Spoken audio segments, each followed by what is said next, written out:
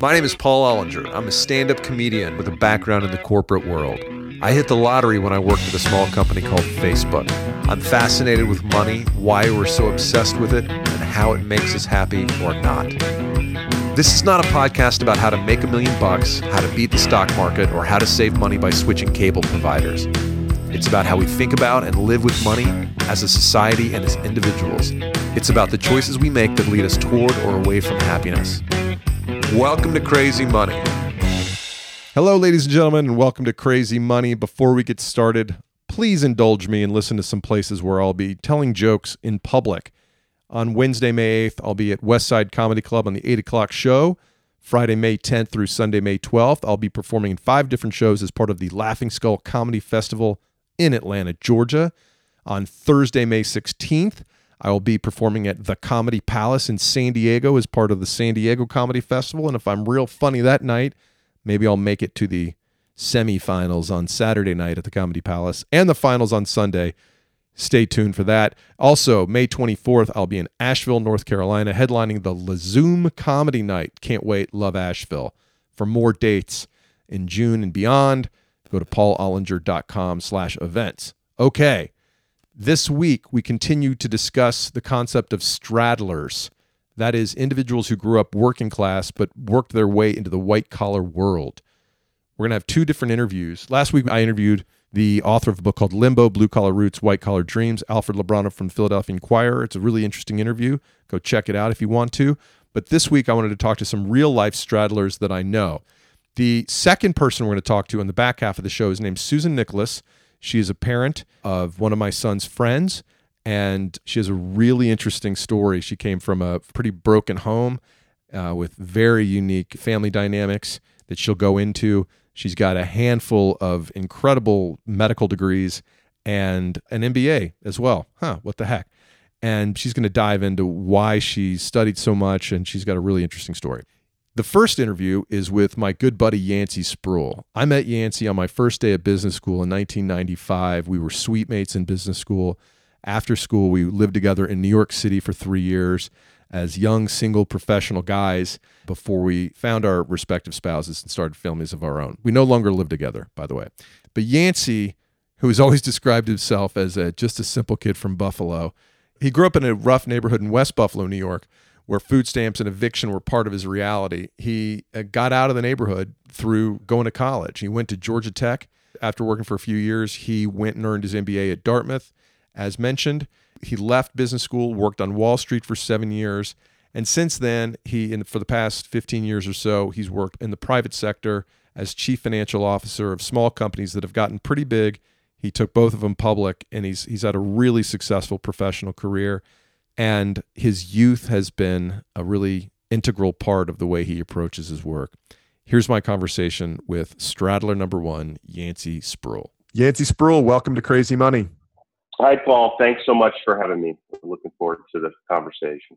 So, Yancey, as you know, we're talking about the concept of straddlers as outlined in the book Limbo, Blue Collar Roots, White Collar Dreams. It was written by last week's guest, Alfred Librano of the Philadelphia Inquirer. And it's all about people who have achieved significant professional success after growing up in financially disadvantaged homes. So tell me about the home that you grew up in. Well, I grew up for most of my time as a kid before leaving for college in Buffalo. Prior to that, I was born in Chicago. For the first 10 years, both my parents were together, married. I would say we were working poor. Both of my parents, for the most part, had jobs. We'll get into that in a second. There was some isolated incidents where they didn't. We were check to check. We grew up in a community that was either working poor or on welfare. And so I grew up in a world where people struggled economically, and that was just life. I spent a lot of my time focusing on having fun and doing well in school so I can get out of that situation. And we had some situations where, father lost a job or whatever, where we were on welfare briefly, had food stamps, and can remember that vividly in my life. For the most part, that was very narrow circumstance, but for the most part, we were just kind of like a lot of people, just trying to make ends meet and barely doing so. Did you pick up a lot of stress from your folks in that environment? Absolutely. I think it's interesting to have the perspective now how circumstances have changed for me, but I still have a lot of that stress. But there was clearly a lot of stress when growing up in Buffalo, having the heat cut off is not very interesting. And we've had that happen a few times in the fall, being evicted from an apartment because father lost a job. That's very stressful. So not being able to eat good food. There's clearly the lack of money and the lack of flexibility that provided us was the backdrop for my first 18 years, maybe a little bit longer, where it was just hard to do everything on, very limited income. Do you think that you absorbed that stress, and does it still linger with you?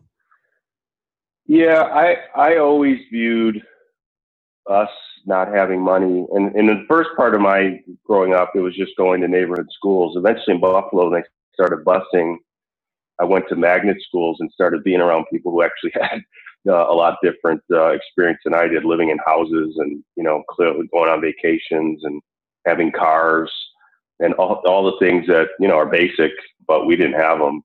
And so that added a backdrop of context where that it didn't have to be that way in real life, not just what you see in the movies or TV. For me, it added a level of aspiration, and frustration that we lived that way. And the reality is when you live in that sort of world and it's in a community where everybody's living the same way, there's a certain comfort in it and you get used to it like everything in life.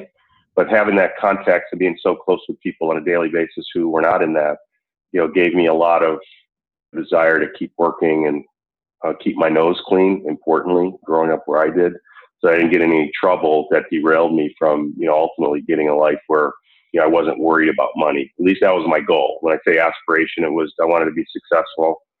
I wanted to be accomplished, and I didn't want to worry about money.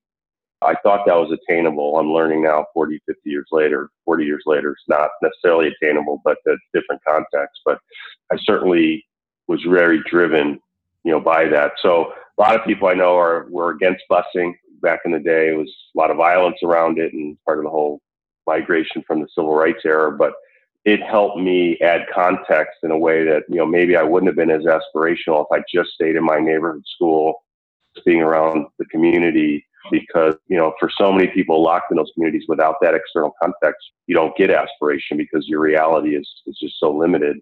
And that actually broadened my horizons in a way which I think was a real help and boost in me getting out into a much better situation over time.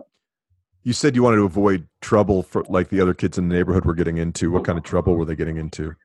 Crime, petty crime, big crimes. It was interesting with me. I always did well in school. From right out of the bat, I always was very interested in reading and math and all that sort of stuff. And I always got very good grades. And I worked at it, which, when you grow up in a world where a lot of people don't see that as a path to meaning anything, because frankly, in the late 60s, 70s, you were black, it didn't really matter if you had good grades or whatever, the world was still relatively difficult. And I always had a faith, people in my family always encouraged me to do it. And I just had faith that would work. But it was hard growing up in an environment where a lot of people were making easy money illegally, or certainly not in the way that sustainable. But in that environment, that's respected. It's flaunted. And for people that are struggling, it's very tempting to just take the easy way out. It's what it's all around you. And in an ironic sense, I was certainly, my mom certainly was on me to, be good. But I had a lot of friends who were into bad stuff who actually didn't want me to be involved. I think they saw something in me that said, Yancey, don't mess with this. I would credit, these are people that by conventional society would not be, people would be terrified of them. But those are the types of folks I grew up with. And they, in an odd way, were mentors to me to, keep working hard at school. And, I had a path out that they didn't have, and they regretted a lot that they were living. And that had a huge impact on me because it was hard when you're in an environment where it seems like the only way to make money is to do it illegally. That when you're sort of on the long game of, I'm going to go to school and I'm going to do all these things and I'm going to go out into this world that doesn't look like it's open to us and people are looking at you a little funny, that helped me persist, I think, on that path. Did you fit in the neighborhood, or were you seen as a bit of an oddball? Yeah, I would say both. I wouldn't say an oddball. Certainly, when you study and you read and you work hard in school and, you have this thing where other people look at you as quote unquote acting white, talking white. What are you doing that for? Why don't you hang out kind of stuff? So I wouldn't say oddball. I would say nobody else did it. Or there's 5 people, maybe 4 or 5 people did it at our age. Mm-hmm. It was that context. I wasn't for the easy money. And, when I was in my early teens, mid-teens, I think that was a big deal.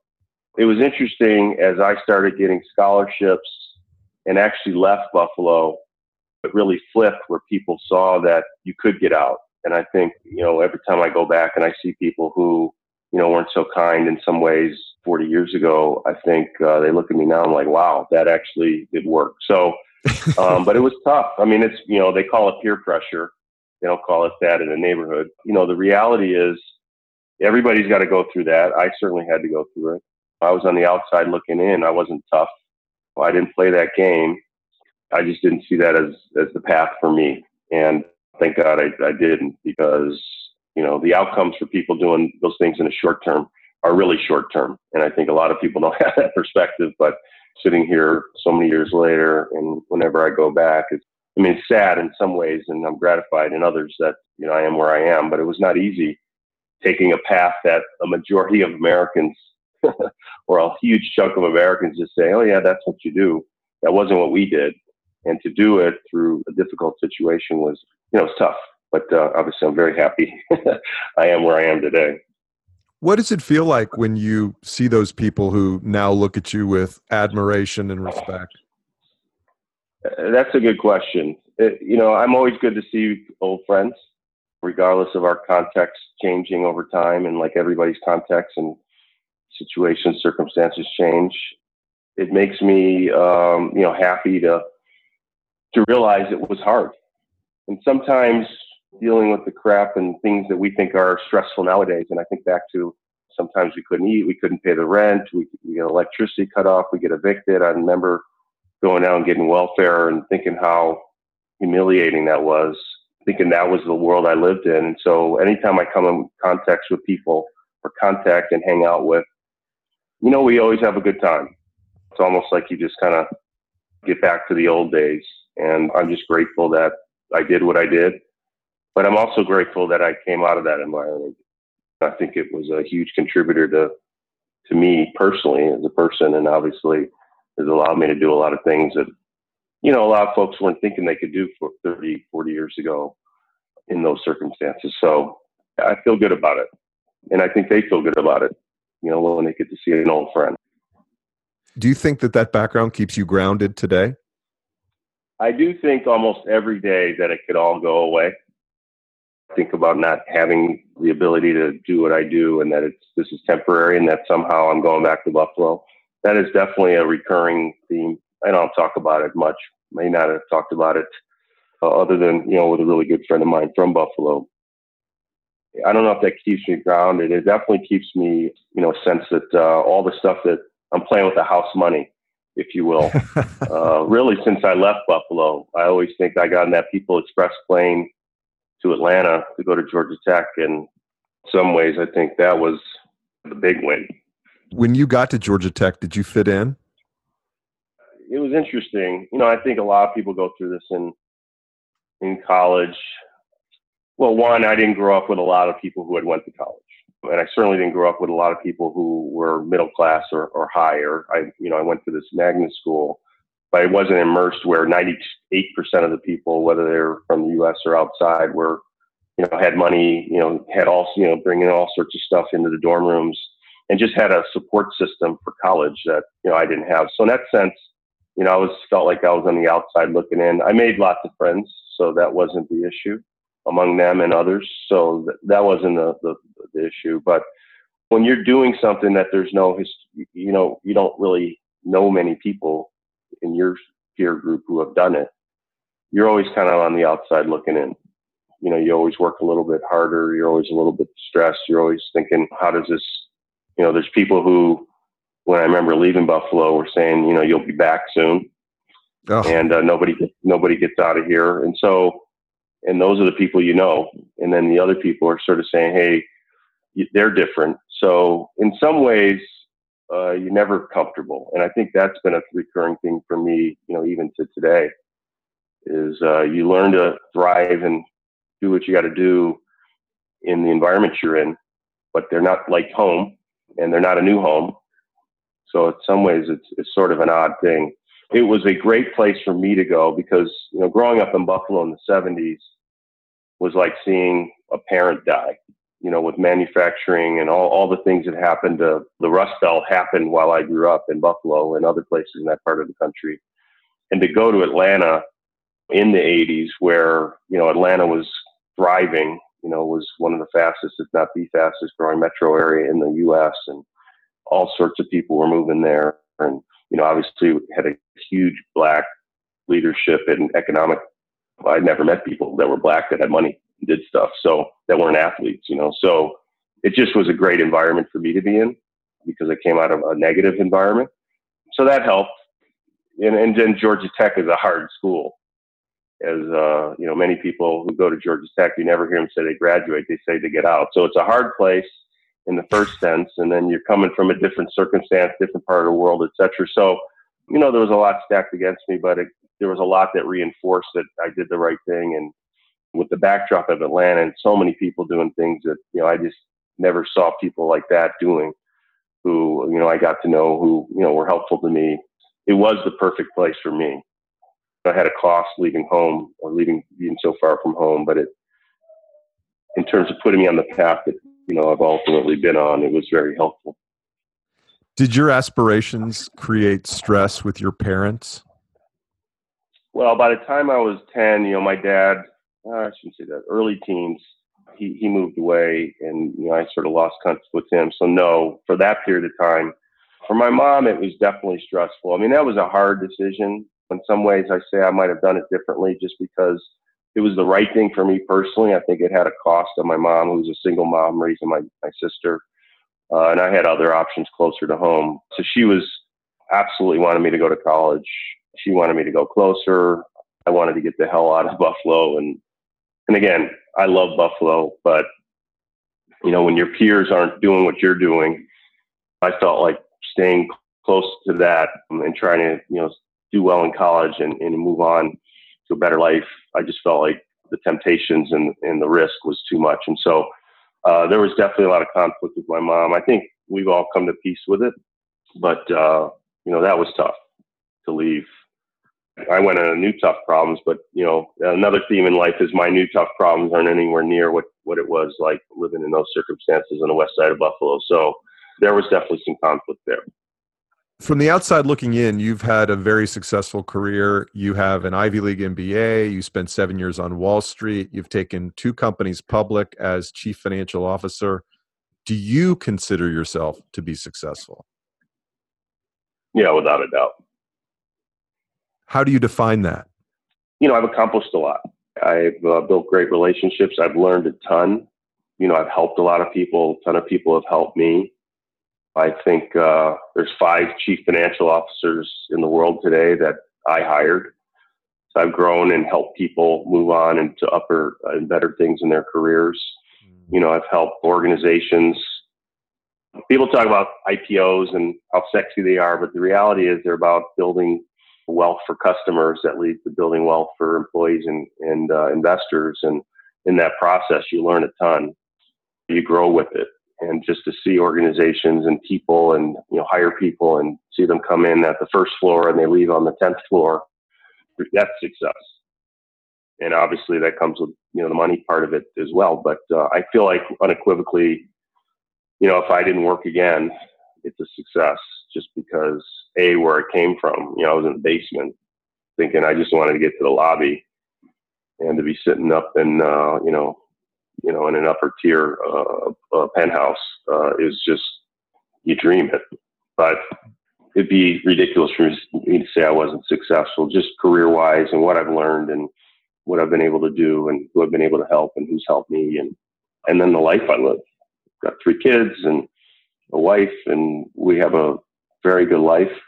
And I didn't dream about the life I had as a kid. What did you think rich was or successful was when you were 15 years old? I don't know what I thought rich was. I wish I could go back in time to think about it, because I think when you're poor, rich seems to be people who just spend money. I remember once we went to some show and we took a taxi home, which was a luxury for us, not walking back from the Aud in Buffalo to our apartment. And the cab driver, we drove by this restaurant. It used to be called the Cloister in Buffalo. It was a premier restaurant. I would never dream of eating there. I mean, we used to eat egg salad for lunch and dinner, and if we could have meatloaf or pot roast, that was luxury for us. And so you think people who just spend money, are rich. And I remember this cab driver saying he took his girlfriend out to dinner and spent $37 on dinner. And I remember looking at my mom, and, at the time we were probably, I think their take-home pay a week might have been that. I don't know. It'd be interesting if I could go back in time and put a number on what I thought it was. I mean, obviously people throw out the word millionaire, but you just don't have a context when you're living paycheck to paycheck, and, you skip meals. It's a big deal to get enough money to get milk, to have cereal, to go to school. And I didn't know anybody personally that was rich until probably, the time that I got down to Georgia Tech. It was just a concept. And I can't think about if I had a number on it. Right. But I thought of it more in terms of consumption, as opposed to wealth. I mean, the concept of wealth seemed like you were rich if you just did stuff. The concept of having lots of bricks in the backyard, in addition to being able to do stuff, was just foreign to me. And, it came to me well into the 20s, I think. What motivates you today?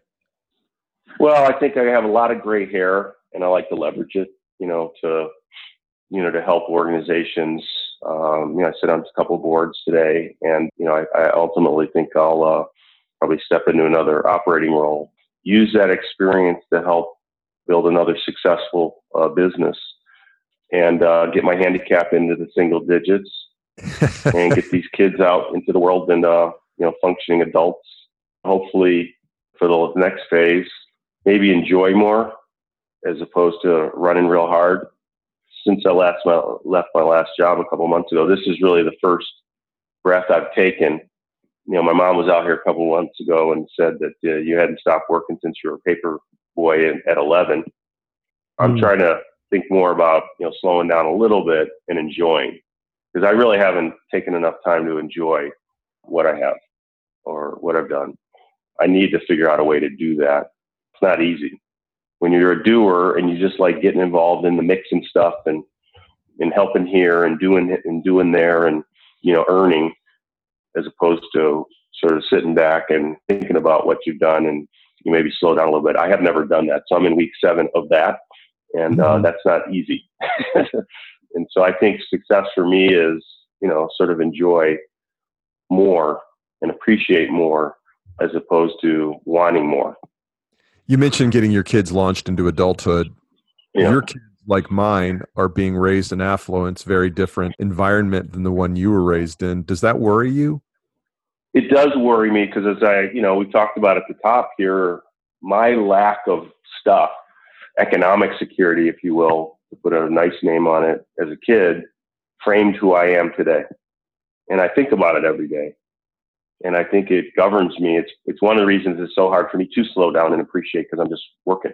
I'm just running because I'm always worried that, it might end. And so to see my kids who don't have that, and they can't have that because I'm not willing to live a life that would give them that. And so it's scary for me, because I don't know what success looks like in a household where kids have stuff and don't have complete security. I will say I stopped working 7 weeks ago, and my kids initially were terrified that we were going to lose our house because Daddy didn't have a job. But well, then you've been successful, at least instilling some of the middle class ethos into them, or the working class ethos into them. Yeah, I don't think they're thinking they're going to zero, but yeah, I don't like it, but I don't have a path out of it. Some of the older kids are doing some volunteer stuff. A couple of kids in public school, I think they see a different world, but it's just different when you come home and you're not sure you're going to eat, or you're not sure the rent's going to be paid. And that's every day for 18 years. You can't give them that. And so, and when they eat and how they eat and the things that they're able to do, they should do. I mean, all kids should have all sorts of experience and figure out what they want to do, and get to meet a bunch of different people and have some interest. So they're doing what they should do. It's just the result is they come out of a context that I never had. So in some ways, I don't know how to think about it. I wish for them what I had, but I don't wish for them what I had, which is why I work so hard. So, you get this endless do loop around, I've kind of come to a comfort level that, it's good. Tell them lots of stories and they're like, yeah. So I think they can appreciate it. We do go back to Buffalo and, I think they can see it and I think they appreciate it in me, but I don't think we'll get beyond that. Some of that is a bummer, but it is what it is. And, I'm fine with it. And it beats the alternative because I'm not going back to eating egg salad for dinner every day, hoping for pot roast. So we'll just have to figure it out together since I don't know it either. Right. That's amazing. Most important question. Are you still a simple kid from Buffalo? Yes. Absolutely. Hard to shake the anxiety of coming home and not knowing what's in the pot, huh? Exactly. That's never going away. Dude, and I wouldn't want it to. I think this has been a fascinating conversation. Is there anything else you'd like to touch on? No, I appreciate it. I think this is a great topic. The one anecdote, I mentioned egg salad a couple of times. For a long time, I wouldn't eat egg salad because of, having to eat it. And now I make it all the time and love it. So they're probably organic eggs and premium mayonnaise though, right? Well, it's still Hellmann's. It's Whole Foods. So, it's overpriced eggs that I assume are better for me. Great place to wrap it up. Thank you, Yancey, for your time. Your story is a really interesting one. Thank you for having me. I really enjoyed it. Thank you, Yancey. For the second conversation in this Straddlers episode, I spoke to Susan Nicholas. Susan's son and my son are good buddies from their school here in Atlanta. The first time I saw her resume on LinkedIn, I was like, my God, who the hell is this woman? And here's who she is. She was raised in an unstable single-parent home in Morgantown, West Virginia. She went on to earn an MD from University of Iowa Medical School, completed a general surgery residency at University of San Francisco, and a cardiothoracic fellowship at Stanford. That's Stanford. Oh, and since she was bored, she went ahead and got an MBA from Emory University to boot. Yet none of these degrees brought her the validation she was looking for. This is an incredible story about how the experiences we have as kids inform the path we get on as professionals, and it's really interesting. This is Susan Nicholas. Hey, Susan Nicholas. Welcome to Crazy Money. Thank you, Paul. So where'd you grow up? I was born in Pennsylvania in a very rural town near Brownsville, Pennsylvania. It was supposed to be the steel industry or where it started in Pennsylvania, but it moved to Pittsburgh, and that town that my father was raised and grew up in went to zero. Mm-hmm. And so I was born into that milieu. My mom was 17. What'd your dad do? At the time, my dad was starting a band. Oh, yeah? What kind of band? Like a funk band. They were like jumpsuits and platform boots and do gigs around the area. In steel country. Yes. So my dad was a singer. Well, he is a singer. That's what he's done his whole life. Mm-hmm. With some things interwoven, but at the core of him, he's a singer. And your mom was 17. Yes. When my parents got married, my mom was 16. She had my brother, Rob. 10 months later, we're like Irish twins. I came. Mm-hmm. My mother was 17. And I don't clearly remember my birth, but it was like chaotic. Mm-hmm. And my parents didn't stay together very long. It was too stressful. And they divorced before I had awareness that they were married and having lots of kids when they were kids. Right. And so when my parents separated, my brothers and I, we moved to my father's childhood home, my paternal grandmother, and she was raising the last 5 of her own children. Right. My father's the oldest of 9. Wow. And so my aunt, some of them were in like 2nd grade or 1st grade, and here we come in to live in like low income project housing on food stamps and government cheese, that kind of environment. And this is in West Virginia. That was in Pennsylvania. Oh, okay. Then when I was 6 years old, my father remarried and moved our family to Morgantown, West Virginia. Okay. And that's where they still are. And what was the home situation that you had there with your dad in Morgantown? I remember our first house was a townhome, and we lived in, I would say, a low middle class neighborhood. That's how I would describe it today. But it wasn't the welfare system. So it was like a step up. Like for us, moving to Morgantown was like a step out of poverty. Morgantown's a step up. It was at the time, and still is. If you look at, I mean, it's probably 10 steps up if you look at it today, Right. Because that town that my father grew up in never got on its feet again. It just deteriorated further. And Morgantown is a college town. Right. And is a growing town, but still, I would say squarely in the middle class. Did your father make money as a singer? And if he didn't, what kind of work did he do to support the family? He did. So he made money singing. There were times I remember when I was a kid, he worked as a car salesman. There was another time that my father worked like in fundraising, and he still does that. Like he works for the Miracle Network, the Children's Miracle Network for the hospital. And he used to sing at their galas and to fundraise. And then he ended up singing, doing like telethons. Right. And then became more onto the management side of that, of making contacts in that nonprofit world for fundraising. So he, still sings and still does fundraising, for different nonprofits. Would you describe your home life as stable financially? No. In fact, I grew up what I call the energy of lack, scarcity. I grew up under the belief system that there was never enough money, that money didn't grow on trees. I remember my dad would take me to the grocery store. My dad did all the cooking in the house, and we would learn how to budget and how much, like what was the better buy on this bulk item to feed a family of 5 or 6, I grew up, there were 5 kids in the house at one time. And so that is the kind of mentality that I grew up in. I call it the energy of lack, of not enoughness. How do you think that stayed with you or informed what you wanted to do with your life? Well, I remember when I was still living in that housing project with my grandmother and my aunts and my cousins, it seemed like more and more people came into a very small place. And it was very stressful. And what I remember, I was in like kindergarten age, about 5 years old. And I remember looking around at this environment and like shaking my head like this wasn't how I was going to live. So I had awareness as a very young child that I wasn't going to live like that. That was unacceptable. But I didn't know how to get out of it except like to go to school.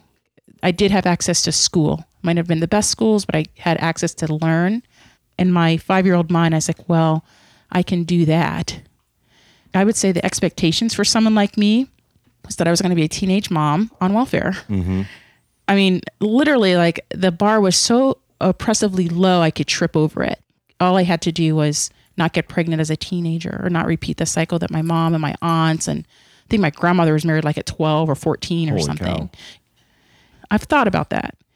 And I realized that when you are disempowered economically, socially, that the only power that you have is that like of reproduction. I mean, that sounds like very, I don't know, Lord of the Fly-ish, but the idea is that was the only power that they had. That's is that they something can make, that you could do. You can do that thing. Yeah, you could make babies, And it's what's expected of you. Yeah, that's all that you can do. And then have the government pay for it.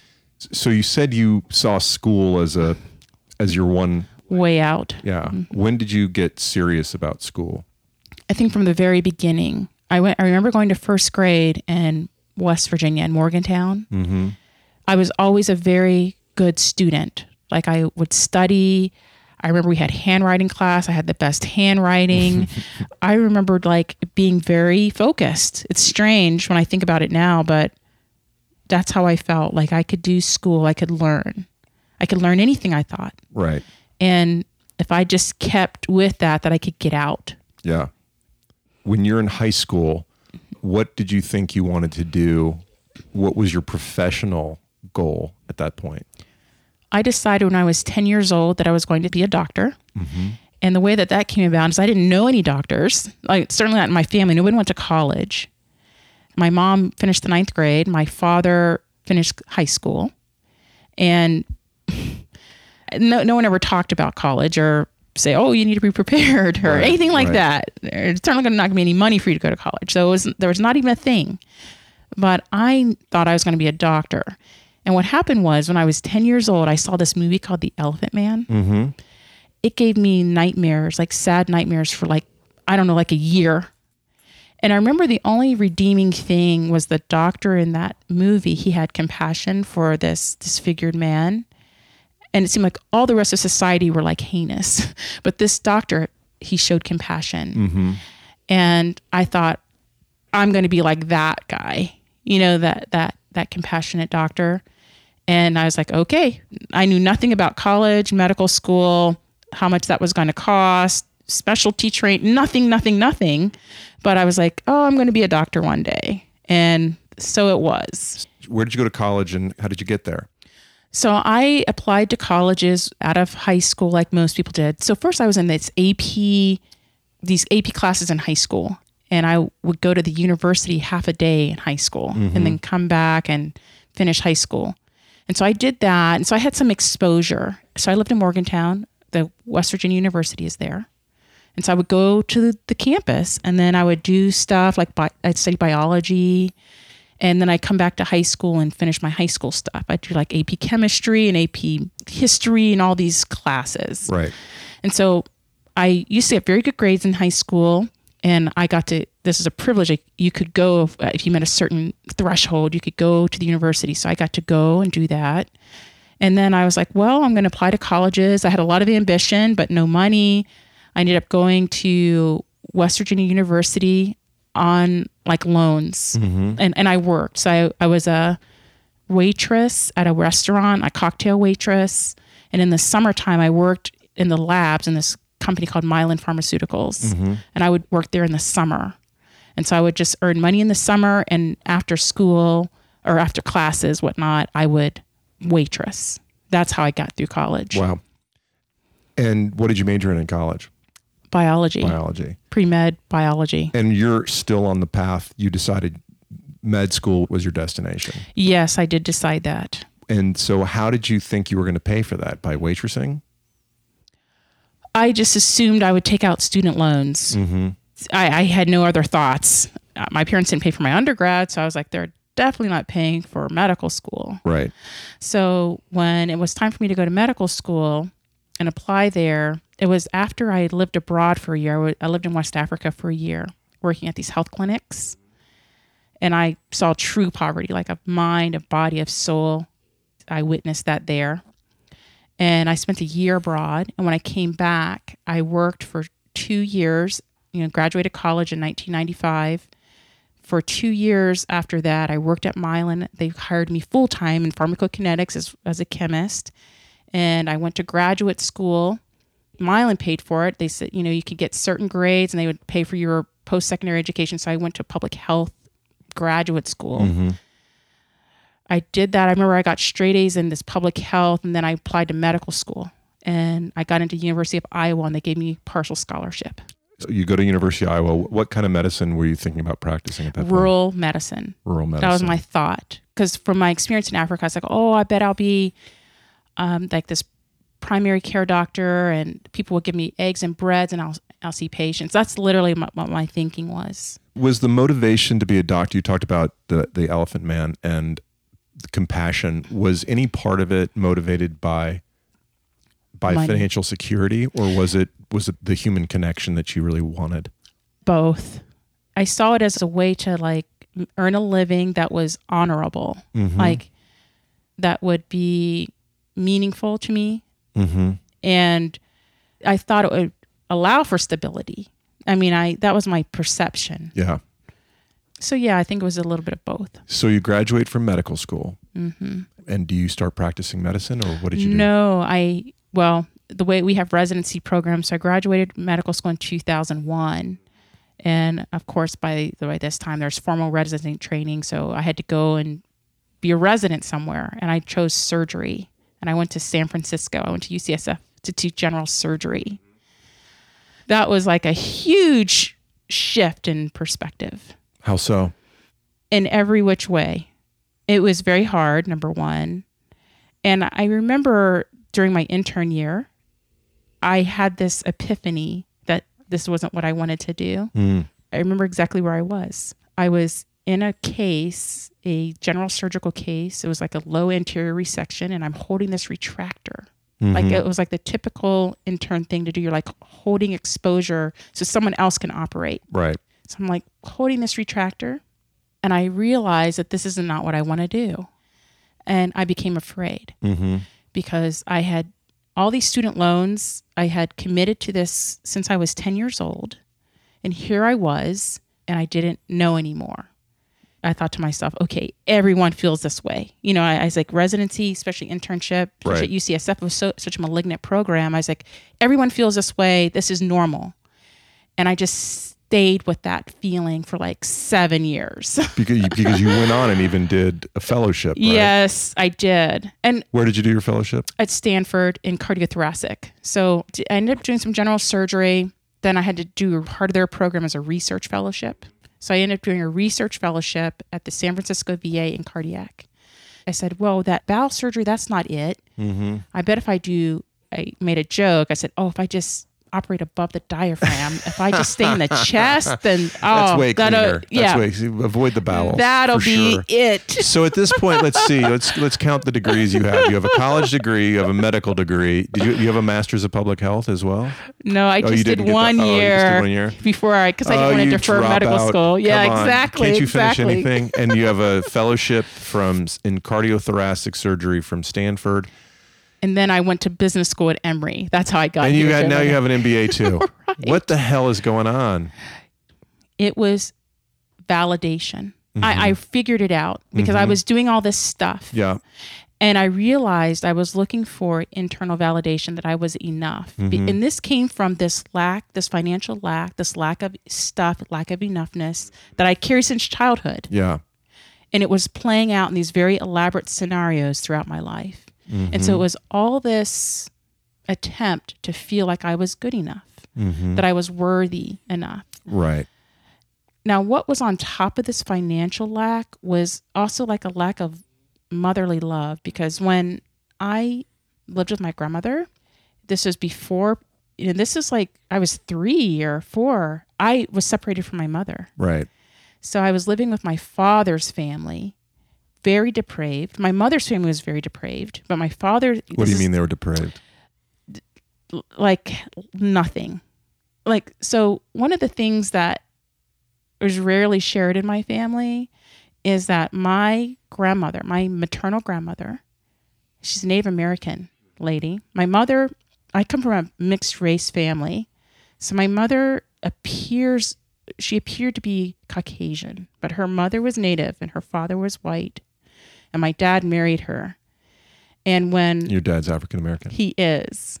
And when we came into the world, like first thing, my dad was not allowed to marry her. Like he said his mother was so racist that he had to slide the marriage certificate under her door to let her know that he married my mother. Like a hotel bill. Yeah, like it was just like their mentality was so, well, it was what it was. That was the situation that I came into, like this very dysfunctional societal relationship. Right. So my paternal grandmother was a prostitute. Well, she like ran a brothel. Wow. And I remember as a child, my father would not allow me and my brothers to go visit our grandmother. Right. And I remember we'd go there and there would be like pornographic cartoons on. And so as a child, I was like, it's a cartoon, but they were, and me and my brother, it felt weird. I can imagine. And I didn't understand all of it. Yeah. Like it was confusing, like to me, but I remember going there. Yeah. My mother would take us to her home and she fought her whole life to get out of that because the mentality of her mother was that my mom was going to be a prostitute, like work there. And my mom was like, I am not. And so she fought that. I know my parents, were like, there's no way I'm doing that.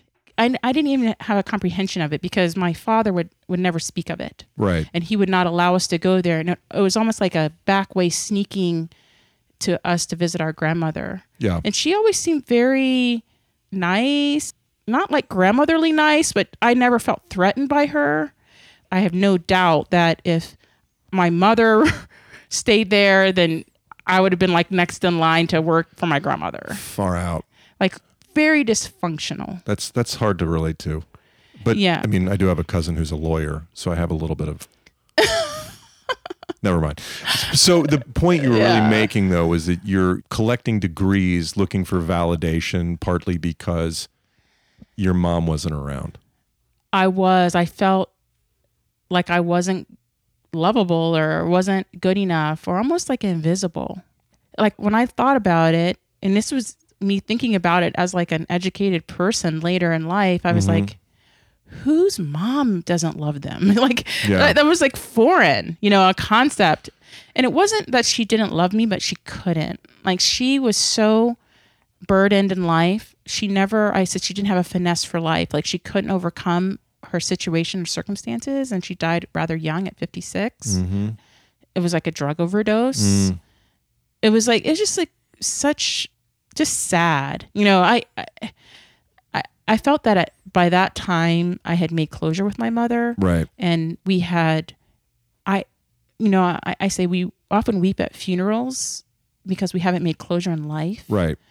And I felt that I'd made closure, like we had reconnected. I felt that I understood her. I knew that it wasn't a lack of love. I knew it was a lack of ability or capacity. Right. And she didn't feel like she could be there for me and my brothers. And all of my mother's children suffered in some very visceral way from that relationship. I can imagine. And I think that I don't want to say did the best, but I did what I call my work, my internal conscious introspective work, and I was able to overcome it. What did your family think about you pursuing all these graduate degrees? I believe that they began to know me and like said, okay, well, that makes sense for Susie, they used to call me. The first time that I noticed that there was a separation between my family and me was when I went away to San Francisco to do my residency. I remember my parents came and helped me move. They helped me literally physically get a bed and move into this like place that I lived in San Francisco on 17th and Fulton. And they were there for like a weekend.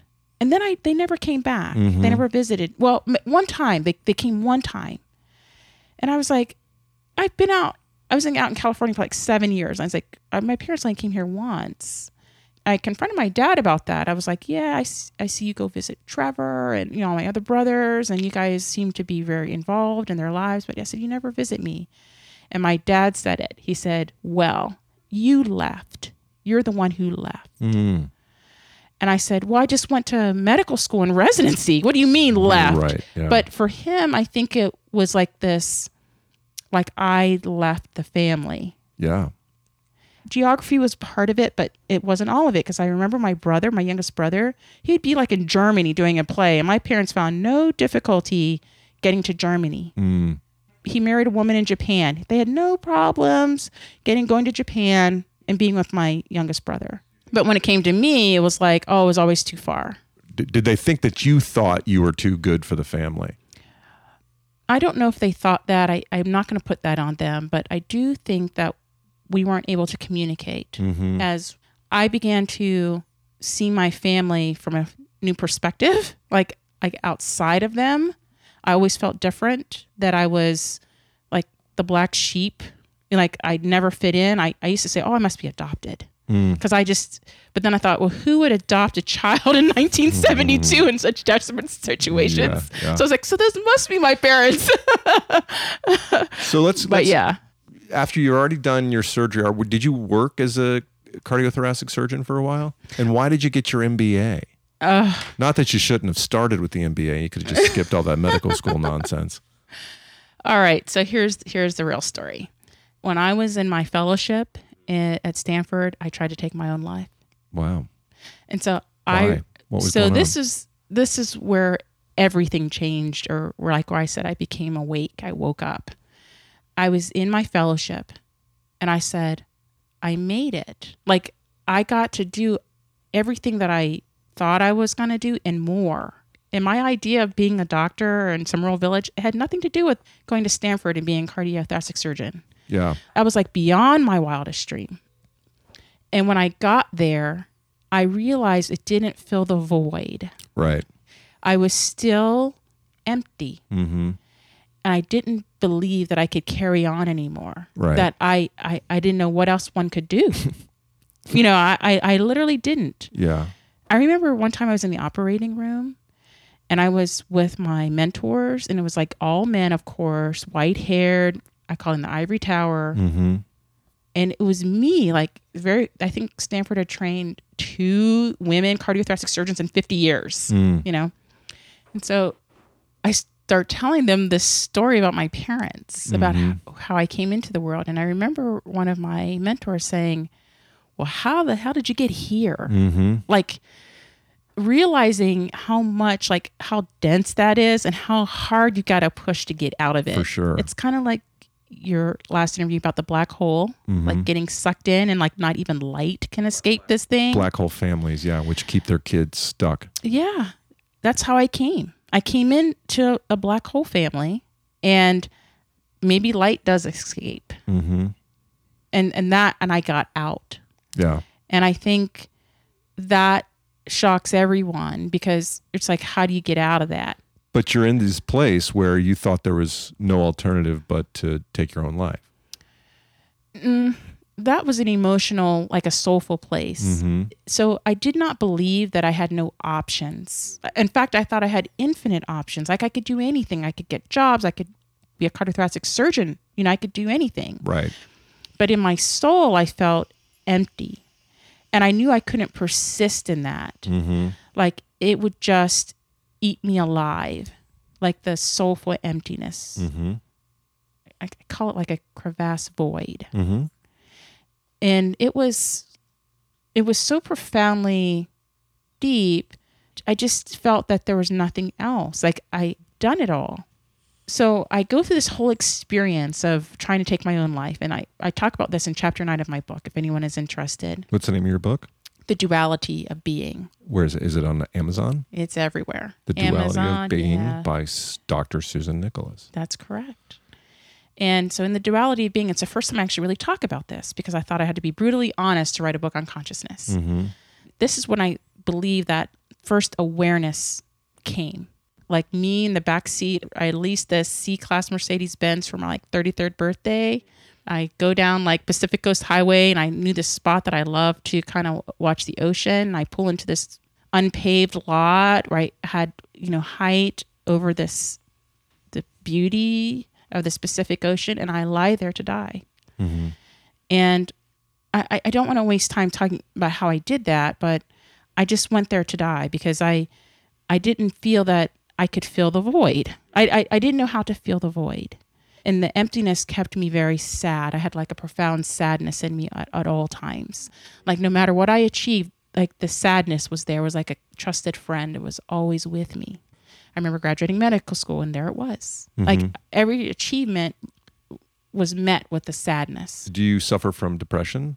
I did during my clinical training, and I realized a lot of the doctors did. Mm-hmm.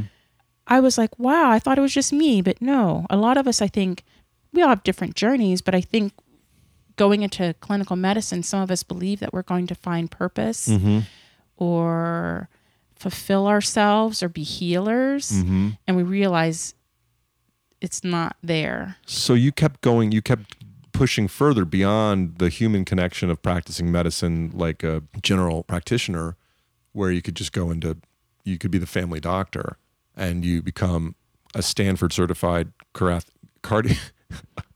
Could you please say what you work in, please? Cardiothoracic surgeon. Right, right. And how long did you practice that?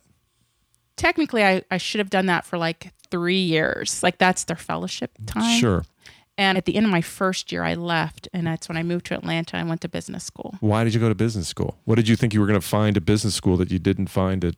I remember when I was doing cardiothoracic and I was in the Bay Area and in Palo Alto, I was thinking maybe if I did healthcare, venture, capital investing, that would fulfill me. I literally believe that. Like, it just seems so sexy. I knew lots of people dropping out of Stanford doing that. And it was right around the corner. I would like go to these little meetings when I could. And I was like, oh, that sounds so cool. I believe that if it wasn't, operating on the heart that was going to bring me whole, then I could invest in early stage healthcare companies and that would make me whole. So I was still on this called the hamster wheel of achieving things to find fulfillment within myself. Because this is a double episode, let's go to spoiler alert. You're not in healthcare venture capital. No, not anymore. When somebody asks you today, what do you do? How do you answer that? That I am an author of books on consciousness, a public speaker on topics of consciousness. I'm an energy healer. Okay. And I'm a conscious coach. Big bucks in consciousness coaching? Not yet. Do you still have massive student loans? Yes, I do. Okay. I do. But I do believe like this work, because I feel that it's internally like fulfilling on my soul level, will support me. I believe that. I mean, I believe I am in my purpose finally, where I don't feel like jumping off a bridge all the time. Right. And I feel like it will sustain me. My belief systems have been literally turned upside down from how I grew up. What do you mean by that? I realized that energy of lack I was carrying was a belief system, just like believing that money doesn't grow on trees, or there's never enough money, or I don't deserve more money. Whatever those belief systems are, right. I've investigated those through what I call the process of introspection. And this is what I talk about when I write and speak, about doing this introspective work and literally freeing your soul. I say, taming the mind of ours and all the stories that we tell ourselves, the belief systems that we carry, goes a long way in elevating the soul. So it's really about elevating your vibrational frequency, about questioning all those beliefs, just like you questioned the belief in Santa Claus. Question belief of whatever the beliefs you have or whatever they are, and saying, was that true? And as soon as you begin that, I call it an exalted perception. As soon as you begin that process of questioning your beliefs and examining them, you begin to have these shifts in your vibrational frequency, like on a soul level, and it's freeing to you. Like you feel lighter, and like I call it a lightness of being. And you're like, oh, that's just a story I told myself. Right. And maybe it's not true at all. And then go along that path of uncovering all those belief systems that you've held in this lifetime. And how long have you been doing this?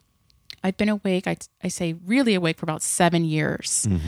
Because I had a conscious awakening in 2012. At that time, my son was 2, going on 3 years old. I was at that place again where I said, I'm not going to make it. I believed I wasn't going to make it. I was profoundly unhappy and unfulfilled in my personal relationships. I was a stay-at-home mom. I didn't really have like a job or something I was doing, and that felt strange. And I literally lay down to sleep at night and began leaving out of my own body. And that is why I really woke up. Like, then I began changing my life. All right.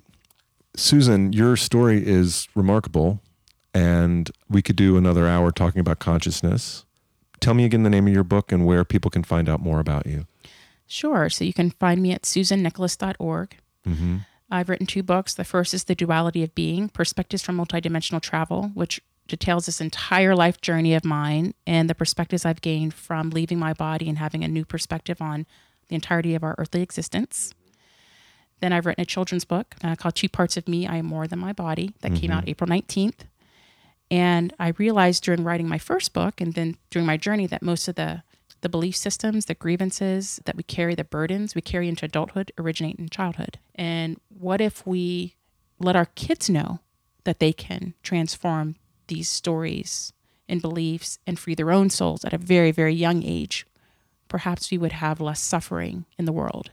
What's the name of the children's book again? 2 Parts of Me. 2 Parts of Me. I Am More Than My Body. And that's available on Amazon, Google Play, and BarnesandNoble.com. Cool. And the website's susannicholas.org. That's it. Thank you so much for being so honest with us today. Oh, it's my pleasure. All right. Thank you. Take care. There we go, folks. My conversations with Susan Nicholas and my buddy Yancey Spruill, hoping to see him this summer when I'm in Colorado. Hey, if you enjoyed this episode, do me a favor, share it with a friend. Post it on their Facebook. Put it on LinkedIn even. That's where A lot of smarty pants business people like to hang out. LinkedIn, they'd like to hear these conversations. Give them something to think about during their busy workday while they're waiting in line at the airport or what have you. I really appreciate you listening. If you have a minute, subscribe to this podcast and or give us a rating and a review on whatever service you listen to it. We'll be back next week. Thanks for stopping by.